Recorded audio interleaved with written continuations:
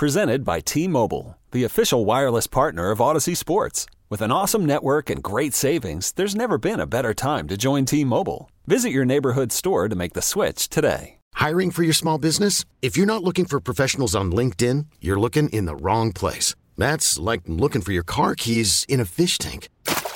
LinkedIn helps you hire professionals you can't find anywhere else, even those who aren't actively searching for a new job but might be open to the perfect role. In a given month, over 70% of LinkedIn users don't even visit other leading job sites. So start looking in the right place. With LinkedIn, you can hire professionals like a professional. Post your free job on linkedin.com/recommend today.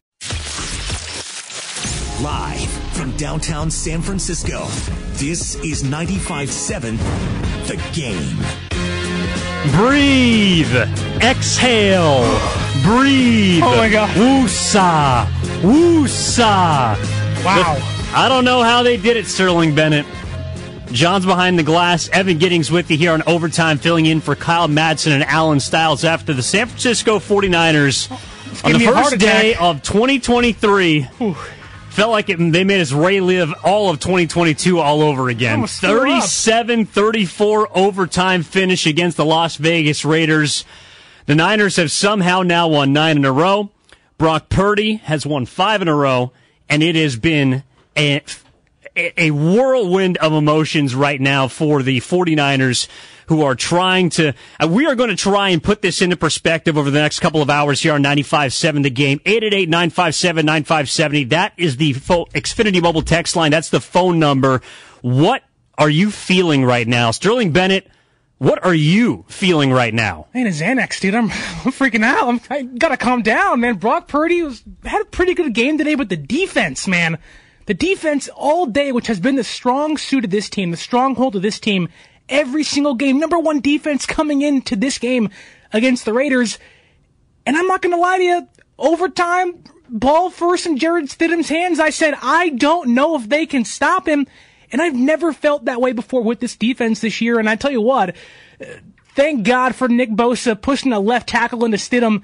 And an interception by Tayshaun Gibson, finally get the win, escape, and now the number 2 seed with a chance, maybe a fleeting chance, but a chance at the number 1 seed in the NFC in Week 18 next weekend. Well, I think we learned something from this weekend, Sterling, and that's not get ahead of ourselves. Like, day by day, week by week. As much as this game is going to reflect, again, a 9th straight win, the first double-digit come-from-behind victory for Brock Purdy. Wow. Just a few times that's happened this season for the 49ers, of course. If I told you that Brock Purdy would be outplayed by Jared Stidham, you'd tell me I'm crazy. If I told you that the San Francisco 49ers defense would give up 34 points, you'd tell me I'm crazy. If I told you that the 49ers defense would give up 500 yards of total offense and in the first half give up 7.5 yards of play, the number 1 overall defense in football, you would have told me I am insane. I would have had you committed. All of those things happened today. A missed game-winning field goal, a made game-winning field goal, a fantastic play in overtime by Nick Bosa that created that turnover by the DPOY.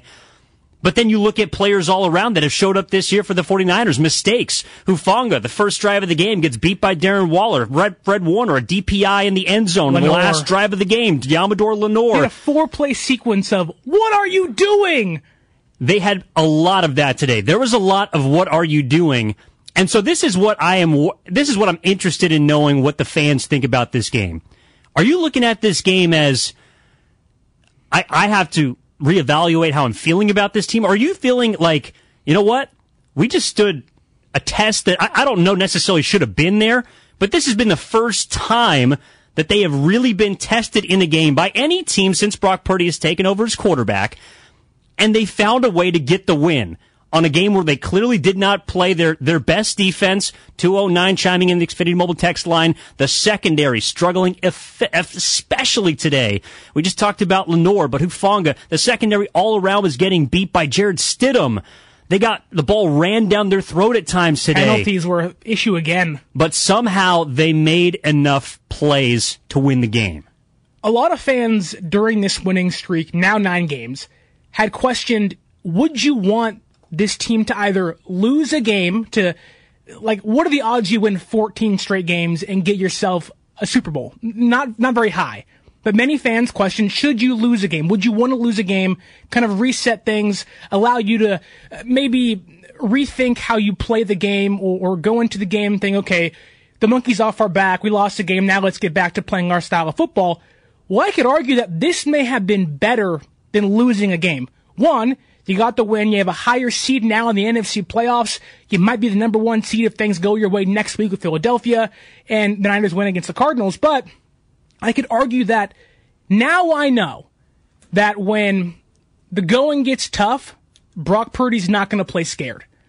Like, what was one of the things we pointed to in 2019 on that magical run?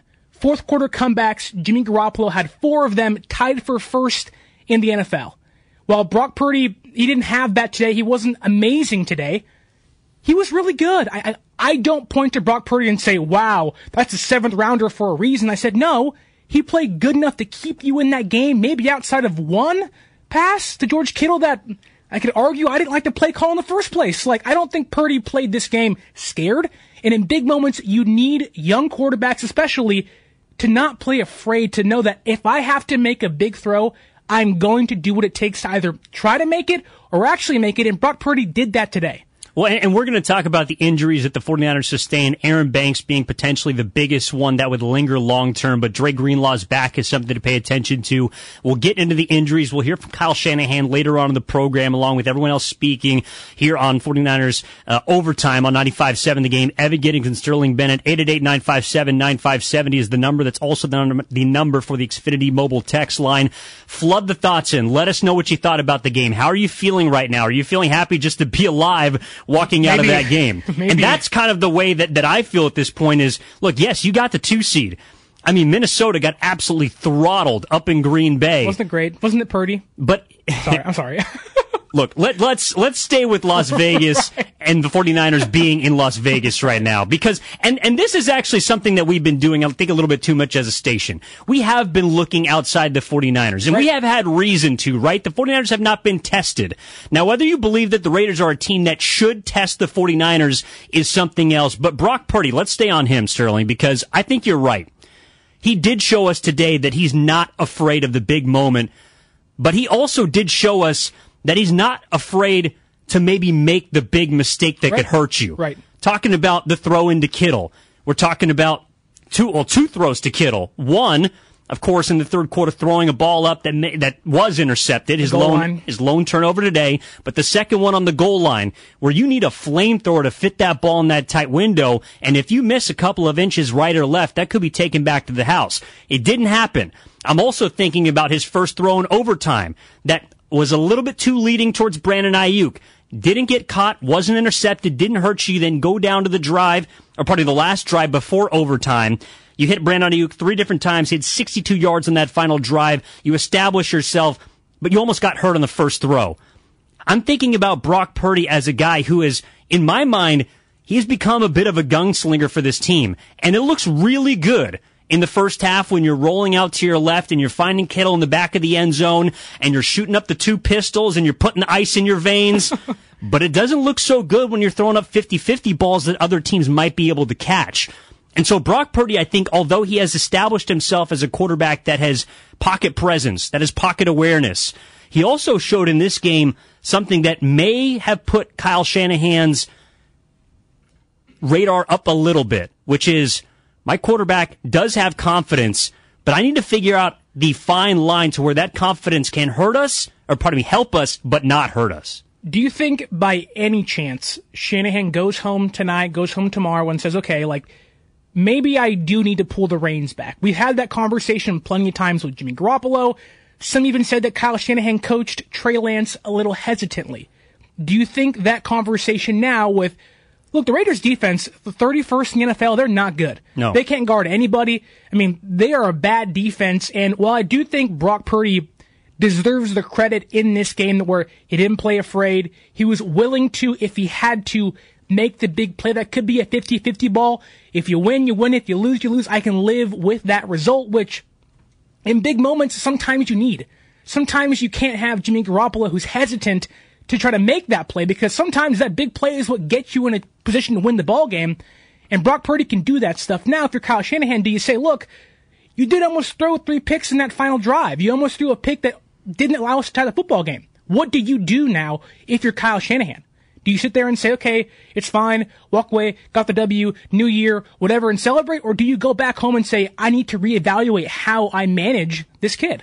I don't think that you do reevaluate anything, because look, again, if you tell me that the 49ers are scoring 37 points on any team, then I'm telling you, usually you're going to win that game and you're going to win it going away. Like that's an offensive result that you can absolutely live with, and one that is a reason why I think San Francisco was a 10-point favorite or 9.5-point favorite, depending on where you look, coming into this game. Because if you're telling me that the Niners are getting 37 points against a backup quarterback on a team whose playoff hopes they've essentially punted on, then I'm telling you they're winning that game by 15. But the difference was today, the Niners defense, they were mortal. Yeah. And they were mortal for the first time in probably 2.5 months. Now, is that something that gives people hesitance, or are we simply writing this off as a bad day? I think that's the big question, right? Is, okay, like, is the defense that we saw the last 2 months, is that who they are?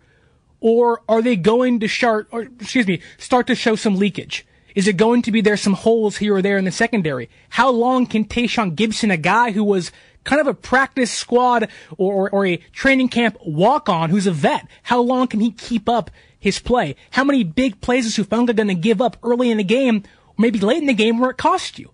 Is Lenore going to be your CB2? Can he be trusted? Like, there are legit questions where I don't think, while many fans have said they haven't played anybody yet, Eagles fans, Vikings fans, who have San Francisco played this year? And I wouldn't disagree when they say really nobody. Like, what's the best offense they have played over their now 9-game winning streak? Maybe the Commanders? Maybe? And they aren't even good. They lost to the Browns today with another quarterback. Like, who they've beaten, at least defensively, are not top 10 offenses in football. So now you're playing a backup quarterback who puts up 34 points against you. And I do think some fans are going to leave this game questioning how good. Like, is this team the 2000 Baltimore Ravens? Or are they the 2011-12 San Francisco 49ers who can't get it done when it matters? And the odds are it's probably somewhere in the middle. Look, from the 209, Niners defense good, but not error-free, not perfect. They certainly weren't perfect today. I mean, you gave up 34 points, granted, in overtime, but you gave up 34 points to a team that told its formerly franchise quarterback to kick rocks. Like 7 20-plus yard plays in this game. Home run style plays. You give up 365 passing yards. Again, the 49ers are number one in just about every defensive category that matters. This was a team today, and look, they have looked and earned the right to call themselves the number one defense, what they have done this entire season. But the question is, on a bad day like today, and this is what does give me some optimism, is on a day when your defense doesn't have its best day. Now, there are going to be teams that you play in the future, in the playoffs specifically, that are better, of course, than the Las Vegas Raiders. But on a day where your defense doesn't show up, can the offense pick them up? And at least for one time in this regular season, who knows if we'll get to see it against Arizona, but at least one time with Brock Purdy under center, you can say they did that. Now, I know, look, opponent is not ideal. The Las Vegas Raiders are not a good team at this point, but they still have, as we saw, Devontae Adams, who is probably, it might have been the best playmaker on the field today, and that's with Christian McCaffrey on the other side. We're looking at a team that was able to find something and expose, as we've seen over a couple of instances in the past, a team with a quarterback that can move. Not necessarily beat you with his legs specifically, but can extend plays, can keep the defense hesitant to a point where we saw maybe for the first time this year, Sterling, Nick Bosa not immediately on a free rush roll to the quarterback, swarm him. There was hesitance from Nick Bosa today. He froze. He said, what do I do? What are you going to do? And that's not instinctual of a pass rusher like Nick Bosa we've ever seen before. He is quarterback hit. I want to get that sack. Like, there's a story of him in training camp saying, or to get himself hyped up, saying his own name, Bosa, because he's so confident in himself. But for the first time maybe ever, and I don't know why, maybe it was... I've never seen that before. He thought it was a screen, but he didn't put his hands up. In fact, Stidham threw the ball and he walked away and kind of shrugged and said, you got me. That can't happen come playoff time. That's not going to happen to Mahomes or Allen, even Rodgers. Those quarterbacks are going to hurt you big time They ain't backups. They're elite level guys. And if Jalen Hurts, maybe Dak Prescott, whoever knows or whoever quarterback you're going to play, you cannot freeze like that on a quarterback. No, and look, Nick Bosa showed up when it mattered most. He made the biggest defensive play of the game in overtime. He drove the Raiders' left tackle back into Stidham, forced the errant throw that Gibson picks off, takes it down inside the 5, and then the Niners kick a 23-yard field goal to win 37-34 in overtime. 9th win in a row. They're the 2nd seed currently standing in the NFC, with the Vikings losing today to the Green Bay Packers. Nick Bosa made the play he needed to. He had 5 of the 9 quarterback hits today on Jarrett Stidham, but they did not have a single sack. That shocked me a little bit looking down. When I was driving into the studio today, I said, we don't have a sack today. When's the last time you saw this defense not have a sack? It seems like every game there's 10-plus pressures, the quarterback is running for his life, and Stidham, I'm not going to say they made him look like a starting quarterback, but he played like one, and a part of that is because they couldn't get to him. They barely even touched him. It felt like that Jarrett Stidham today had a clean pocket every single snap. There was never a time where Jarrett Stidham said, I'm under duress, I have to run out of the pocket. It felt like that he was playing under a comfortable, like there was a comfortability level with how he was playing because they couldn't get pressure to him. No, they couldn't. And look, the 49ers don't often not get pressure, but I think it starts with the 49ers came out a little bit flat today. They look like a team that may or may not have enjoyed Las Vegas on New Year's Eve a little bit too much. They were in Sin City last night. They looked like a team that may be overlooking a Las Vegas Raiders team that, again, essentially, even though they're not mathematically eliminated from the playoffs, basically waved the white flag at the beginning of this season, or beginning of this week, pardon me, by telling Derek Carr to hit the pike. But you got one more week left, and you're in the driver's seat. You got Arizona. You would hope that you'd be able to take care of business last game of the year heading into the playoffs, keep the 2 seed, and keep the 2 home games. My question, and I want to preface it by saying, look, they won the game. They've won 9 in a row. But does a win like this, and again, it's a win, so maybe it sounds nitpicky, but does a win like this make you worried at all? 888-957-9570. Does it worry you, this kind of result against a Las Vegas Raiders team? Did you see something that you have not seen before from this Niners, either the defense, Brock Purdy, the running game? What gives you the most pause? What gives you also on the other side the most confidence? Because I do think it's twofold. I do think that the defense did not have its best day. I also think Brock Purdy did not have his best day, even though statistically he may have had his highest numbers. 22 of 35, 284, 2 touchdowns and an interception. Both of those both of those touchdowns were in the first half. And a first half that was controlled. 7 for 10, 38 yards and 2 touchdowns. They were allowed to run the football against Las Vegas. In the second half and in overtime, Brock Purdy had to throw the football. So does that give you confidence, the fact that you were down 10 at one point in this game, you had to throw the rock, and Brock at least showed you that he can do that. He is not afraid of the moment to be able to do that. With Brock Purdy, every game has been, you have a lead, protect it. Now, he's made some big plays, hit some home run plays, and look, 209, you're right, you have to give the Raiders credit. They came out and they fought. This game could have easily been, our coach waved the white flag, our GM waved the white flag, their eyes were towards 2023, and they came out today and said, no, we have something to prove. They wanted to come out here and they wanted to punch the number 1 defense in the mouth, and they did that, and they almost stole a victory granted in their own place. But back to Brock Purdy, when a quarterback now has the experience of playing from behind, that they know that when things get tough, when your offense has to tighten up, you can't make a mistake. Where if you do, it might be catastrophic. Your season, your game could be over. Brock Purdy looked just as loose, just as comfortable, and I do think that for fans, including myself, that does give them more confidence, at least in him, that come playoff time, if you're down by 10 with 10 minutes to go in the fourth quarter, he's not going to get rattled. Well, yeah, he might make a mistake. He might throw a pick, okay, but he's not going to be afraid to make that big throw if he needs to. Where if there's a defender in his face, it's not going to maybe affect his poise. There's still another play to fight, and I don't think he's a quarterback that's going to give up, even if he's down by 10. No, but it's a lot easier to do that when you know that your defense is not going to allow more than 20 points. On a day like today, I do think you have to look at Brock Purdy and say, hey, man, like, you have to recognize the situation a little bit. Okay, I know that you trust our defense and have reason to, but it's been a bit of a tough day. Right. And credit to Jarrett Stidham, credit to Devontae Adams, even credit, I hate to give it to him, but Josh McDaniels. The Raiders made you work for it today. Yeah. And Brock Purdy, one more turnover in this game could have been the difference. And so I understand people saying that, yes, I love to see Brock Purdy slinging around the field and give no Fs. But in a game like this, in a tight game, and certainly there's going to be one in the postseason, maybe in the first round, who knows, you are going to have to give an F. You are going to have to throw that ball away instead of trying to dance and make an extra play, because that might be the play that gets you beat.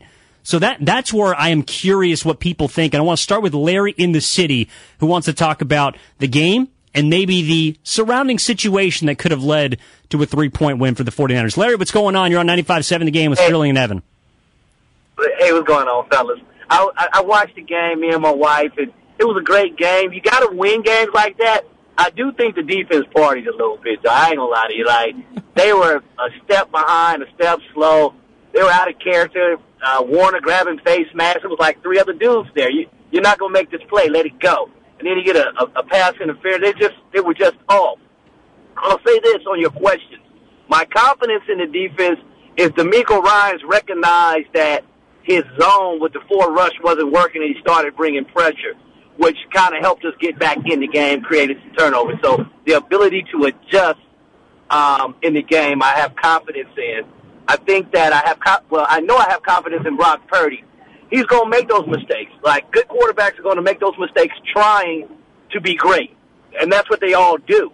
And so, yeah, I think also we've seen in this game that they're still not quite in sync like they should. I'm recalling the pass he threw to Kittle, where it went to the outside. Kittle was looking inside, but the defender was inside. So Brock Purdy actually threw it where the defender wasn't. Had Kittle recognized that, it'd have been a catch. On that last play, too, I thought it was an excellent call when Ayuk called it, what it should have went to Kittle, but it was just bad blocking. Had the guy picked up the blitzer like he was supposed to, Kittle was running wide open. So there's things that in this game is going to happen. But Brock Purdy is anti-Jimmy. He doesn't get rattled. He don't get flustered. He doesn't have happy feet. He's okay with believing in himself and making these plays. And I think that's what us 49er fans are excited about, because we hadn't seen it in such a long time. That's all I got, fellas. Thanks. Appreciate it, Larry. Good call. The anti-Jimmy. The anti-Jimmy. Again, there were some throws today that he made, both good and bad, that I think if Jimmy Garoppolo makes, we might have opposite explanations for, which is if Jimmy makes the throw into the back of the end zone rolling out, we're saying, well, I don't know if he meant to throw that ball to Kittle. It was to Ray McLeod. I think also if he throws that ball at the goal line that gets batted down in front of Kittle, we're saying, oh my God, Jimmy, why'd you make that throw? It's a no-no throw. It's a no-no throw. Now Brock Purdy has certainly demonstrated with his legs to be able to be much more dynamic. He's not afraid to throw the ball down the field more. Mm-hmm. But again, those 50-50 balls like the one that he got picked off on, that's a throw where I'm thinking either you better throw that ball earlier, you better have a better arm than Brock Purdy does, or you better not make that throw at all. Jimmy Garoppolo is not making that throw, so he's not even putting the ball in that situation. Brock Purdy, yes, you have the 50% chance of a 35-yard catch that puts you in the red zone. You also have the 50% chance of maybe Kittle doesn't make that play over a 5'8" cornerback who's ready to go up and make that play. That's where I think the difference is in this game, and we got to take a break. I see you, Cole in Texas. We'll get to you on the other side, but I want to ask the people before we get the break, 888-957-9570, does a game like this make you feel more confident or more worried about the San Francisco 49ers? It's a brand new year. It's a brand new day. They won the game 9 in a row, 37-34, their first overtime game of the year, their first win in overtime this season. They beat the Raiders 37-34 and have now secured, well, at least for now, the 2 seed in the NFC heading into the final week of the regular season. Where are you at with the 49ers? Evan Giddings and Sterling Bennett. We're going to keep it going for another couple hours. We'll discuss on the other side on 95.7 The Game. We really need new phones. T-Mobile will cover the cost of 4 amazing new iPhone 15s, and each line is only $25 a month. New iPhone 15s? It's better over here. Only at T-Mobile, get 4 iPhone 15s on us and 4 lines for $25 per line per month with eligible trade-in when you switch. Minimum of 4 lines for $25 per line per month with autopay discount using debit or bank account. $5 more per line without autopay, plus taxes and fees. Phone fee at 24 monthly bill credits for well-qualified customers. Contact us before canceling account to continue bill credits or credit stop and balance on required finance agreement due. $35 per line connection charge applies. See T-Mobile.com. This episode is brought to you by Progressive Insurance. Whether you love true crime or comedy, celebrity interviews or news, you call the shots on what's in your podcast queue. And guess what? Now you can call them on your auto insurance too with the Name Your Price tool from Progressive. It works just the way it sounds. You tell Progressive how much you want to pay for car insurance, and they'll show you coverage options that fit your budget. Get your quote today at Progressive.com to join the over 28 million drivers who trust Progressive. Progressive Casualty Insurance Company and Affiliates. Price and coverage match limited by state law. Hiring for your small business? If you're not looking for professionals on LinkedIn, you're looking in the wrong place. That's like looking for your car keys in a fish tank.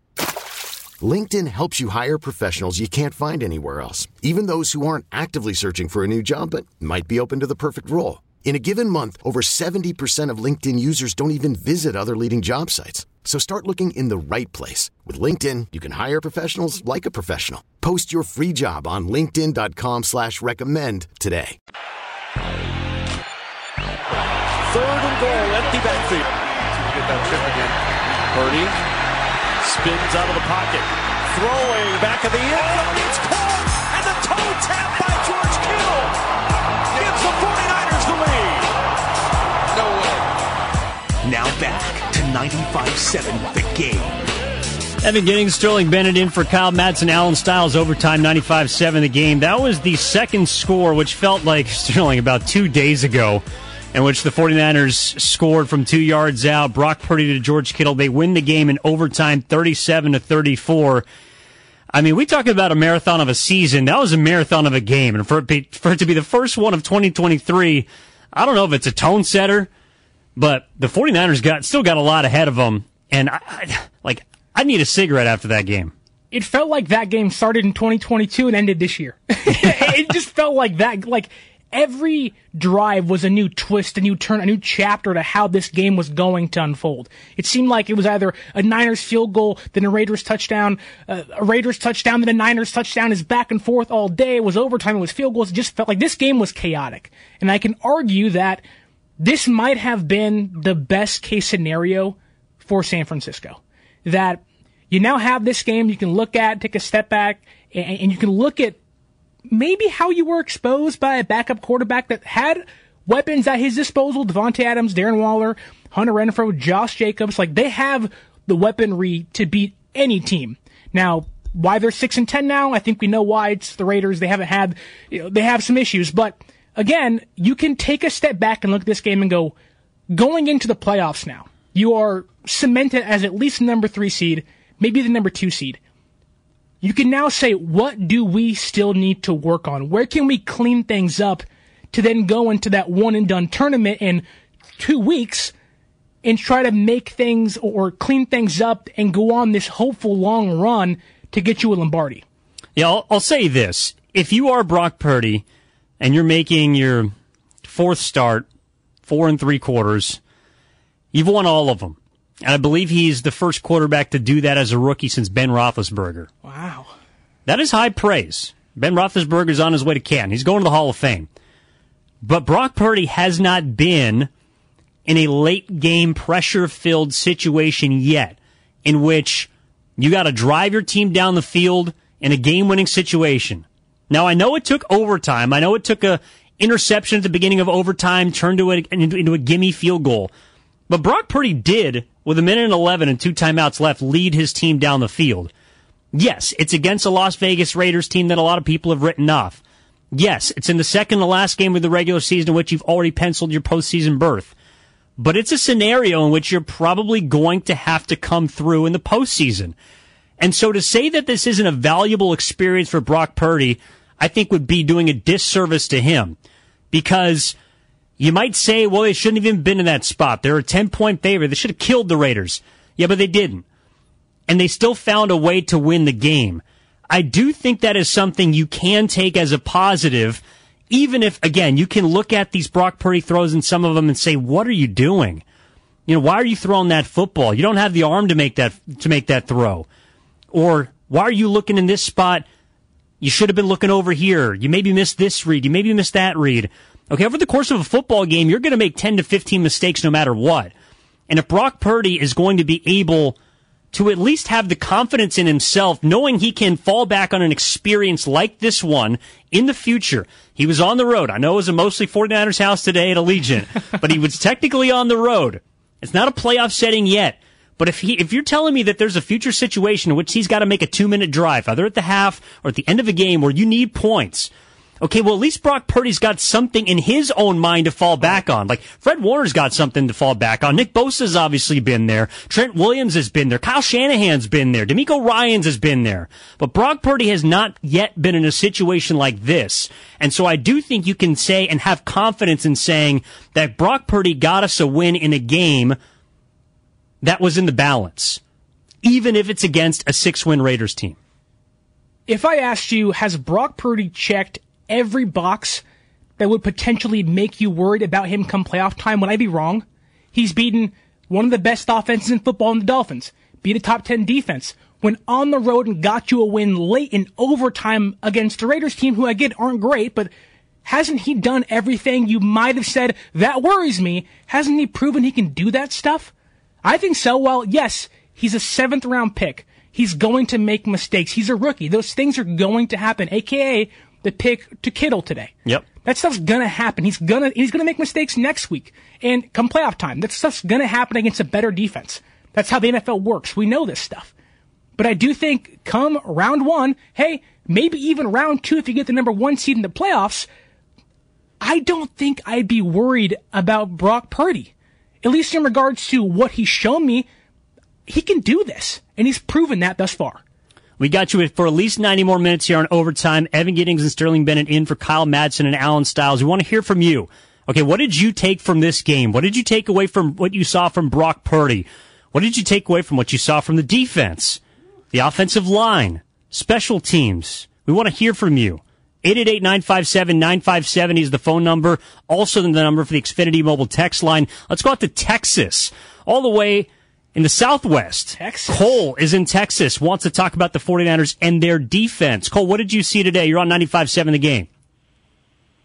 Hey, thanks for taking my call. Of course. I mean, overall confidence, just to answer the first question from the previous segment, I mean, confidence, I'm still high on them, to be honest. Mm-hmm. And I don't think people realize this. It's kind of like the Miami Beach effect. When you go to Vegas, you're in Vegas, Sin City, it's New Year's, even though Kittle posted that tweet about staying in, blah, blah, blah. I'm still confident in them where no matter where they play, whether in Oakland or in Vegas, the Raiders are going to play the Niners tough. Simple as that. They're always going to play them tough. And then also, ask yourself this. If Jimmy is still playing, does he make those throws? Does he win those games? I personally think no. That's just not going to happen. But my confidence is still high. I think they overlook the Raiders a little bit, especially what's going on with their organization. But I still think, they're still playoff bound, Super Bowl bound. There's no one in the NFC right now that I'm personally afraid of. That's just it. Not even the Eagles. Wow. Eagles lost today. Yeah, it's Gardner Minshew. But that being said, number 1 seed, baby. It's still there. Yeah, it's within the cards. Sure, you need some help. You need the Eagles to lose. You need the Vikings well, they lost today. To win or lose. 40 burger. You got to get your own way. You got to take care of business against Arizona. Okay? Let us remember that this was a blip on the radar and not something that is going to have you stumbling into the postseason. Okay? The Las Vegas Raiders, sure, they had a quarterback who no one was making his first start in the NFL. Okay, well, you'd say, up until Brock Purdy, actually, I might say, that's kind of a, disparaging comment. It's making his first start. Well, Brock Purdy made his first start, beat the GOAT, beat Tom Brady. So, right now, the 49ers, They're in the 2 seed. They're in the driver's seat. They determine their own destiny when it comes to how many home games they want in the playoffs, and of course they have the outside chance at the bye. The Philadelphia Eagles right now, I cannot judge without Jalen Hurts at the quarterback. Even Lane Johnson's out. They aren't the same team. Lane Johnson's not out. Lane Johnson. Freudian slip there. But the 49ers also were dealt some injuries too today. Yeah. We were listening to Kyle Shanahan after the game.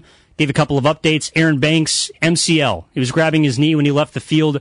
According to Sterling, it sounds like if that's an Elijah Mitchell injury, that's 6 to 8 weeks. That's your season. Man, that's your starting guard. And that's a guy who's been really good for you this year. He was the biggest surprise this year, I think, for many fans. Yeah. Until Brock Purdy. Well, him and Burford, both unknowns on the interior.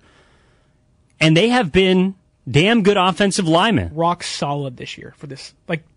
I think many fans would have said the offensive line was the bigger question. How do you protect Trey? Sure. Then it was, how do you protect Jimmy? Then it was, well, now we can't protect these guys because Banks and Burford and Brendel, the law firm, they have or had solidified the offensive line where, hey, your biggest concern might be McGlinchey. And he was great today. Max Crosby was pretty much rendered useless in this game for the most part. We have to give credit where it's due. McGlinchey was really good today. Now, Trent Williams, he had those 2 penalties, and that caused some problems, gave Raiders a touchdown. But again, I do think this team, whether it's the Eagles or the Cowboys or the Vikings, I don't fear a team in the NFC, but I'll tell you what I don't want to do. I still, even after this game, with Brock Purdy gaining confidence and a new experience for him, I still do not want to go to Philadelphia. That pass rush is incredible. That defense is solid. I know the offense is hurting. Who are they? We don't know without Jalen Hurts and Lane Johnson. But if you can somehow avoid going on the road in the playoffs in its entirety, and then traveling to Arizona, if you can get that far, that's a big win for San Francisco, on top of potentially winning 10 straight games to end your year, but you have 9 right now, and I think this is a great win for this team. You go back to the drawing board and say, where can we tighten things up? And I think that's where the fan base, in my opinion, should be right now. Before this game, if you're looking at the win streak that the 49ers are on, since they lost to the Chiefs in Week 7, the most they've been tested is probably the Los Angeles Chargers. I mean, at this point, that's the only team that's currently locked into a playoff spot that they've beaten. I think you could also throw the Saints into that game. You only scored 13 points. They were knocking on the door down the stretch. Could have made it a closer game than it was. Beat the Eagles today. They beat the Eagles today. Saints are not a bad football team. But there hadn't been a game on the schedule in which the 49ers were really tested. And again, you can say, well, why were they tested against the Las Vegas Raiders in the second to last week of the year in which the Raiders are done? They're bringing in their backup quarterback. Why were they tested? Well, the fact of the matter is they were. And they won the game. Now, if you want to use that as a reason to why you don't think they can win at all, I'll hear you. Yeah. But if you also want to use it as a reason to why they can battle through adversity, I'm also willing to hear that. I think it leans that way more, though, right? Where they can fight through adversity, because they've shown that for 3 out of the last 4 years? Last year was plenty of adversity. You're 3-5.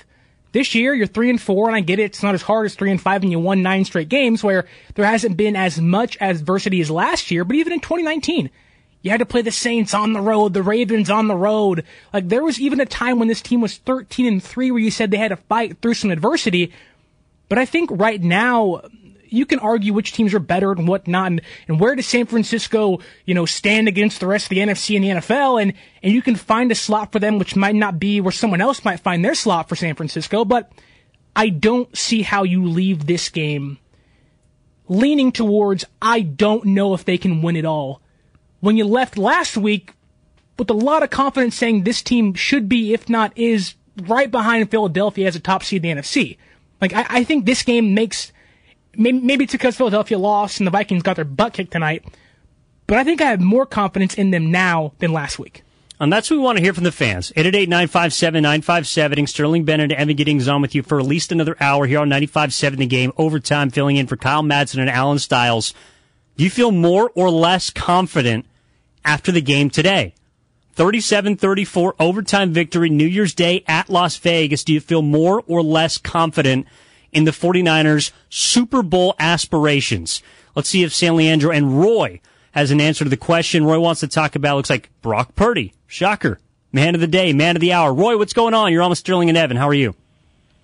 Hey, how's it going, fellas? Boy, you guys have made some great points, both of you. I have to give you a number A1 rating all across the country. A1 steak sauce.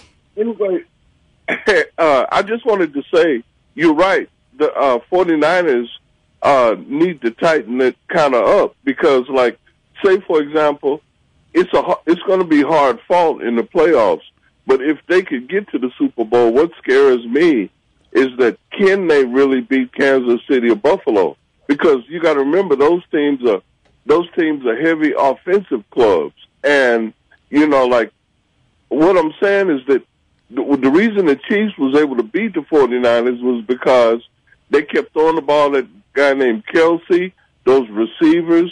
They would, and see, I don't know if the 49ers could keep up with those guys. They're pretty fast, and like they know how to score points, and that guy, that coach, he designs excellent plays. So if the 49ers are real good, everybody talk about their defense. Can they stop Buffalo? Can they stop Kansas City? I know that's a lot of ifs, but, I'm not going to say the 49ers are not good. Why do you think fans call all over the place across the country asking about them and talking about them, like that guy in Texas? But what I am saying, I'm looking at the reality of it, like both of you do. They need to tighten their offense, just like the guy kept on making those plays and get called for those fines. Number 54, I forgot his name. Fred Warner? Warner. Right, him. Right, exactly. Well, you can't do that late in the game. Shanahan and his coaches need to kind of come down on him about that if they expect to get to the Super Bowl. I mean, and we can't say enough about McCaffrey, So what I'm saying overall is the 49ers got the team to go, but they need to put themselves under scrutiny because, like, anybody could have a bad game like the way they had. And it was, to me, I'd have to say overall, it was this probably was the best game of the year. Appreciate that, Roy. No, I'm with you, and I think that's a great point to end on. This was the most entertaining game that the 49ers have played this year. I don't know if you would have liked it to be that entertaining. It's the only one. I'm sorry. Well, they played in close games this year. Right. And they are now technically in one-score games, 3-1 this year. This game is as close as you can get to being humbled without getting a loss. And I think that might have been the perfect outcome because, yes, you got humbled. You can go back to the drawing board and see where you're at, reevaluate some things, whether it's offensively or defensively, but you still got the win. You moved up in the NFC playoff seeding. You have a chance for the number 1 seed in the NFC, barring some help from the Giants next week. Like, this is as close as you can get to being humbled without losing the game, and sometimes you just need some luck. And I think today, luck may have been on San Francisco's side.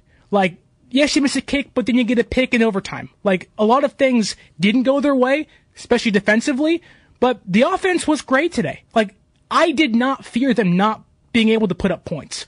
Yes, there was a pick, and yes, there were some drives, penalties that killed some drives, but my fear wasn't, can they not put up points? It was, can this defense stop Jarrett Stidham for once, please?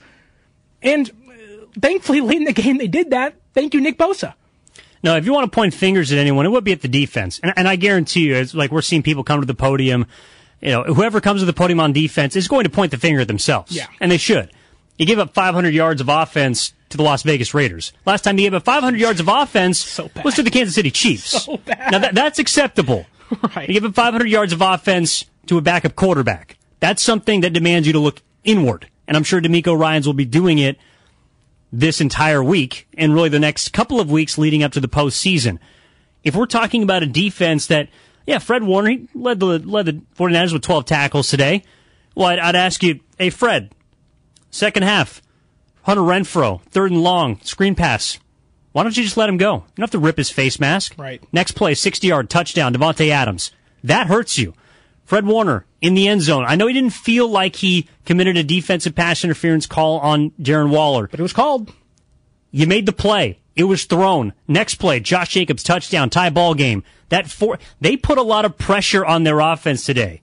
Now, the offense answered the bell, But when the defense has a bad day against a good team, I think that's what a lot of people are wondering right now is, okay, are they going to be able, in a day where they don't have their best foot forward, to beat a quality football team that is a postseason or even Super Bowl contender? That's what they're going to have to do. And I think that's where people are trying to figure out, hey, look, it might just be a one-game write-off. Again, you won the game. You won the game in which you didn't play well on defense. You're now the second seed in the NFC. And we're going to go through all the good things that they did do. But if we're going to point fingers, it's got to start with the defense. The San Francisco, they essentially went half a season dominating the entire NFL. And at each half point, what did they do? They had a clunker. I could ask you, does the defense now go on an 8-game dominant streak again? Now, they don't have to, essentially. Well, they might need to. Well, I mean, they're not going to have to do it for 8 more weeks. It'll be, 6, 7 maybe, I guess. But it's not like this defense is going to, leaving this game, the defense no longer, to me, has to be perfect. Like, when you have a 7th-round pick, Mr. Irrelevant, Brock Purdy, who has amazed us and done so many things nobody expected, I do think fans were like, okay, the defense has to be perfect. The expectation was, just let the defense carry you. How far can the defense carry you? And we've seen some great stuff, but I do think that conversation may be starting to shift a little bit where it's like, okay, the defense doesn't have to carry you as much. The offense can actually go out there, win you a game, which I don't think many people would have said with some of the other quarterbacks in the room this year, because the offense has looked better with them or with Brock Purdy than the other guys. So I do wonder if fans leave this game thinking, okay, the defense must be perfect, or do they leave the game saying the offense can actually carry the load if need be come playoff time? Well, let's see what George from the Jungle wants to talk about, because it looks like we're going to take this thing back to the offense. And, of course, we got another hour to talk about this on Overtime. Sterling Bennett, Evan Giddings filling in for Kyle Madsen and Alan Stiles here on 95.7 The Game. George, you're up next. What's going on, man? What did you see from the game today? Gentlemen, I saw a game that gave me heart palpitations. The thing that I hated about it, though, is it looks like Kyle Shanahan has found a brand new shiny toy and he's trying to break it. Why do we have 6 or 7 naked boots when it's obviously not clicking? You know, I can see coming out and doing a naked bootleg, it goes for 60 yards, and you're like, good play. But when you continue to go back to it when it's not working, you're going to get somebody hurt. Yeah, no, good point, George. I see what you're saying. And look, I don't think there's a bigger example of that than on the final drive. Second to last play before the missed field goal, where we're both looking at each other. We're watching the game, Sterling. We're saying, all right, you just hit Brandon Ayuk 3 different times, 12 yards, boom, 18 yards, boom. Missed throw to Christian McCaffrey, 11 yards, back to Ayuk, boom. Second time out. All right, run the football, kick the field goal. Right. Instead, it's a play-action rollout to his left, so he's got the blind side to the pass rusher coming from his weak side, and he almost gets hit, almost turns over the football. A 3 flags up, 50-50 ball goes in the air, and thankfully lands in the arms of Brandon Ayuk to set up what ended up being a missed field goal, but it could have been the game-winning kick. That's a play where I am looking at Kyle Shanahan, and I am saying, hey, man, why are you trying to remake the wheel here? Well, and it's funny because coming into this game, the Raiders didn't have their top cornerback. Their second cornerback got hurt, and my first reaction was attack. Like, you can attack these young cornerbacks now, do that stuff. And he didn't do it. But late in the game, you just need a field goal. Like, this is the time to get conservative. Run the football, get you your spot, and win the game. And, I mean, hey, thankfully it didn't turn out what could have been an interception, end of drive. Now, they didn't score anyways, but that could have been so much worse, and unfortunately, I wouldn't put that on Purdy. I would not put that on Ayuk. I would say, Kyle, what are you doing? This is as simple as up the middle, in between the tackles, get a field goal, and go home with the win. Like, I know you have a timeout there, so technically if you take the sack, you still have a chance to improve your field goal position. But if you're already in a spot where you're comfortable with it. But, okay, so you get the 11 yards to make it a potential game winner from 41. Right. I mean, you're about 50 yards. Right. So if you do take a sack there, you're going to need another play to get back into better field goal range for Robbie Gould. Why even risk it? Why not put the ball on the ground, put it in Christian McCaffrey's hand, who on that drive, on the drive before, got you into position to score, who has been your best playmaker since you acquired him. 6.5 yards on the ground today. Why not just give it to him? Right. Even with Las Vegas selling out for the run. Okay, that means that they're going to bring extra pressure. The one thing you cannot do is take a sack or turn the ball over. Both of those options were on the table on that play. And, I don't know if they were trying to go for it all and maybe end the game right there, but you didn't need to, and it didn't look like they were trying to. It looked like Kyle Shanahan, and to Brock Purdy's credit, he made a play. Ayuk made a better one to go up and get that ball, high points it, comes down with it. But that did feel like a play where if that happens in the playoffs, people might look at Kyle Shanahan and saying you're trying to get too cute. And that's happened how many times now?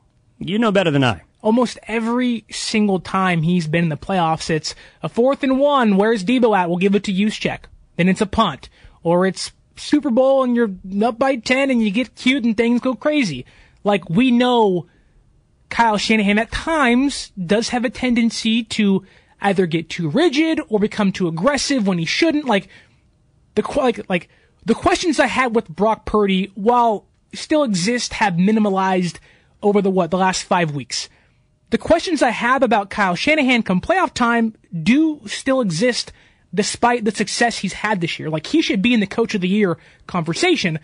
But that being said, definitely. But unfortunately for Kyle Shanahan, I've seen this over and over and over again, and where I haven't seen maybe the should-be success is come playoff time, and I think that's where I'm going to need to see it more so this year than ever. Coach of the Year, regular season award. Let's put it right there. Right. Let's go out. Before we hit a break, I know we got one coming up now. We got you for about another hour here on Overtime. Evan getting Sterling Bennett in for Kyle Madsen, along with Alan Stiles here on 95.7 The Game. Let's go out to Phoenix. Lori wants to talk about the 49ers today, and Lori's a fan favorite here at the station. Lori, what's going on? What'd you see from the game today? Hi, guys. So, it's not exactly what we were expecting. But I will say, backup quarterbacks have come in and given the 49ers a hard time in the past. We played terribly against the Cardinals and Colt McCoy last year, too. So, part of that's that. I think some of it might have been the defense was just a little too excited and they, made some mistakes. There was definitely blown coverages out there. But I will say, the Raiders I don't think are as bad as they look on paper. They played really well against the Chiefs. They only lost that game by a point. So they played well against the Vikings. They played well against the Chargers, the Titans. They played some really bad games, and they've lost some games that they shouldn't have. So they're just super inconsistent. But the roster itself, I think, is still a good team. And, we went against some guys today, and, Devontae Adams and Darren Waller that maybe the Niners haven't seen this year. So it's a good time. If you're going to have a test and you're going to have you're going to bend, they did a little more than bend today, but they didn't lose the game, which didn't affect their seeding. So if you're going to have that, this is a good time to have it, because I think sometimes the defense might be a little overconfident, and this is a good humbling experience for them to say, you know what, we're going into the playoffs.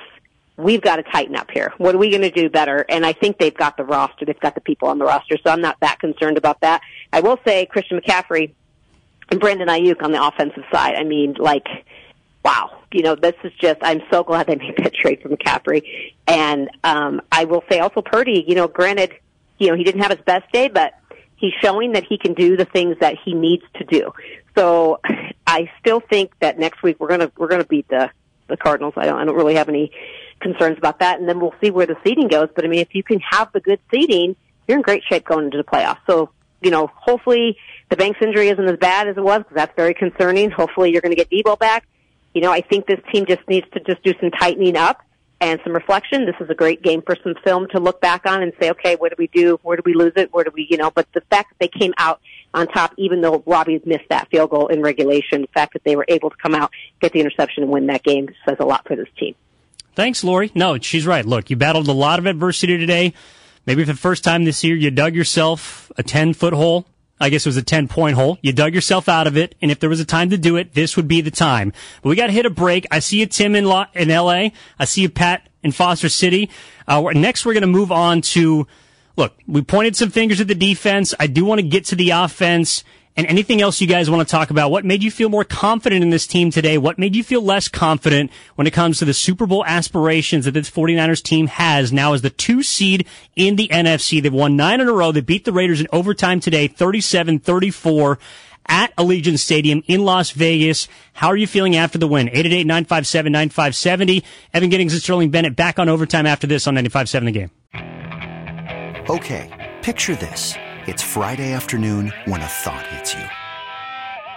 I can waste another weekend doing the same old whatever, or I can conquer it.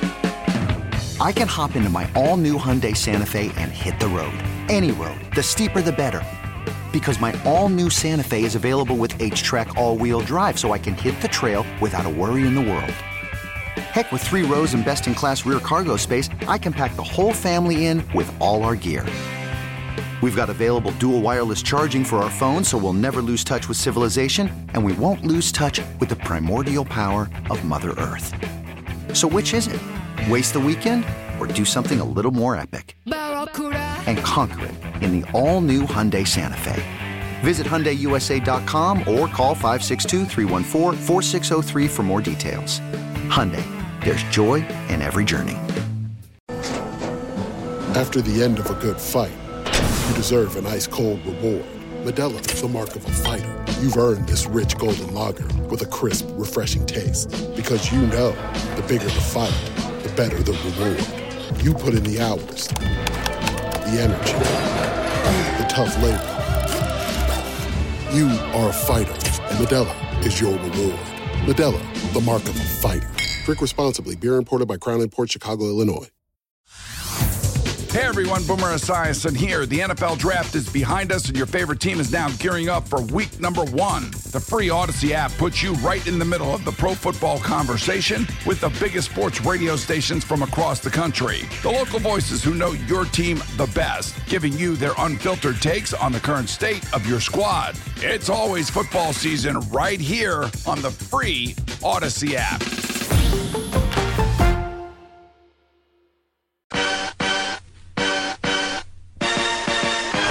Jordan Mason who gets that handoff. Mason picks his way upfield. Mason dragging down to the goal line. Touchdown! San Francisco! His first career touchdown! Gives Now the 49ers back to 95.7 The Game. You heard that on the Fox Sports broadcast. Jordan Mason's first career touchdown. Sterling Bennett could not come at a better time for the San Francisco 49ers. When you talk about this team, and Elijah Mitchell may come back next week, or as soon as next week, the window is going to be open for his return, hopefully this week per Kyle Shanahan. This could have been Jordan Mason's last opportunity to make a statement, or at least to get his first touchdown of the season. Now, if they're up big, maybe he gets in next week, or if Mitchell isn't activated, he gets in next week. But for him, an undrafted free agent rookie to come in here, and we've seen it plenty of times under Kyle Shanahan, but for him in Week 17 might be his last game of the regular season for him. To get his first rushing touchdown and a much-needed rushing touchdown in this game, it's huge. Like, talk about building confidence. How about that for him? Like, that's gotta be, like, he's going home saying, Mom, Dad, I got my first touchdown. Oh my goodness, it was against the Raiders. We won. It was crazy. It's New Year's Day. Like, he's feeling pretty good right now, along with his teammates, after a 37-34 win victory. Yeah, and especially because, a couple weeks ago, was it against Tampa Bay? He had the long run. Against Seattle. He had the long run at the end of the game in which he fell just short, a yard short. And they just kneeled it and said game over. They kneeled it, took the victory, moved on. So Jordan Mason gets some redemption. This was really a game of redemption for a lot of people, considering the amount of mistakes that were made, the amount of mistakes that were overcome. Overall, 9th win in a row for the San Francisco 49ers. They defeat the Las Vegas Raiders in Las Vegas, 37-34 in OT. They're now the 2 seed, as we talked about before the break. Speaking of Seattle, they would be facing the Seahawks if the season ended today. They would be hosting the Seattle Seahawks in a playoff game. That sounds pretty good to me. You got 2 home games in hand as it stands. A win next week guarantees you at least that, with an outside shot at the 1 seed if you're looking ahead for the 49ers. But I want to get back to the phone line, Sterling, and this has been a show for the people. Overtime, we're filling in for Kyle Madsen and Alan Stiles here on 95.7 The Game. We got about an hour left in the program, so get your calls in, 888-957 957, 9570. The theme of the show is, do you feel more or less confident in the 49ers after the result today? And I want to go from the Bay to L.A. We're going to start with Tim. Tim wants to talk about what he saw today from the 49ers. Tim, what's going on, man? You're on with Sterling Bennett and Evan Giddings here on 95.7 The Game. Big Ev. My man. Thanks for taking my call. And I'm not sure if you guys already touched on this, tuning in a little late, but something that gives me a shot of confidence from today is really the connection between Ayuk and Purdy. Because, with Debo out, Ayuk's really seemed to be stepping up. And what I'm kind of worried about in the future is against some of these playoff caliber teams, if we are getting a shootout or we get down, are we going to have the firepower to come back? Not only just to come back, but to try to keep up with them. And, especially with Debo out right now, Ayuk's really stepping up. He, 11 receptions, 100 yards today. I mean, have a day. Juszczyk can get his touches. With McCaffrey's inconsistent, Kittle with big plays. And I'm just really getting a shot of confidence from the Ayuk connection today and how he stepped up. Appreciate it, Tim. Good call. No, I'm with you right there, man. I do think that if you're looking at the offense, you're looking for reasons to feel confident in the ability to come back in a football game. Obviously, you saw it today, but could you do it against Dallas? Could you do it against Philly? Could you do it against Minnesota? I think we saw the connection between Brock Purdy and Brandon Ayuk established really in that one drive. Look, he had 62 yards on that final drive with 1:11 left to set up the would-be game-winning field goal. 62 of his 101 yards on the game. Brock Purdy to Ayuk is a connection that does appear reliable when you gotta have it, and that should give you confidence. Since Brock Purdy took over as quarterback against Miami, Brandon Ayuk targeted 35 times. I believe he has 23 receptions and is averaging over 60 yards per game. Like, he has become receiver number one for this offense, and that's even with Deebo Samuel on the field, and Deebo didn't even play today. I do think if Deebo Samuel plays today, this game might be entirely different, where maybe you aren't as worried, or you have this, like McCaffrey was money. He was the firecracker. He was untouchable for the offense. But if you add in Deebo, a physically dominant presence next to Kittle, who has, 5 touchdowns in his last 3 games, I understand when fans say, we may not be able to come back. Can this team come back in a big game in the playoffs? This team at least has the firepower to do so. And with the quarterback playing well, Kittle's having his best year of his entire career, Ayuk's having a career year as well, and no Debo, and Mitchell might come back. Like this team got the win, but I could argue that we have not, at least in this game, we didn't see it, but come playoff time, this offense is going to have even more firepower, and they put up 37 points last week and 37 points this week. It's 74 combined points in 2 weeks. I'll take that any day of the week. And if you want to play devil's advocate, you say, okay, well, you're playing against the Raiders, a secondary that's been getting beat down the field all season long. They suck. Hasn't been able to stop anybody. And Brandon Ayuk took advantage of them when you needed to. But again, you had to have it. So that's a point that Tim from L.A., got to give a shout out to him. He's my boy since going way back in the day. Great chatter, Timmy. Love to hear it. Talking about the Ayuk-Purdy connection. And he also brought the other name, which we haven't really spent a whole lot of time on, Sterling, and that is Christian McCaffrey.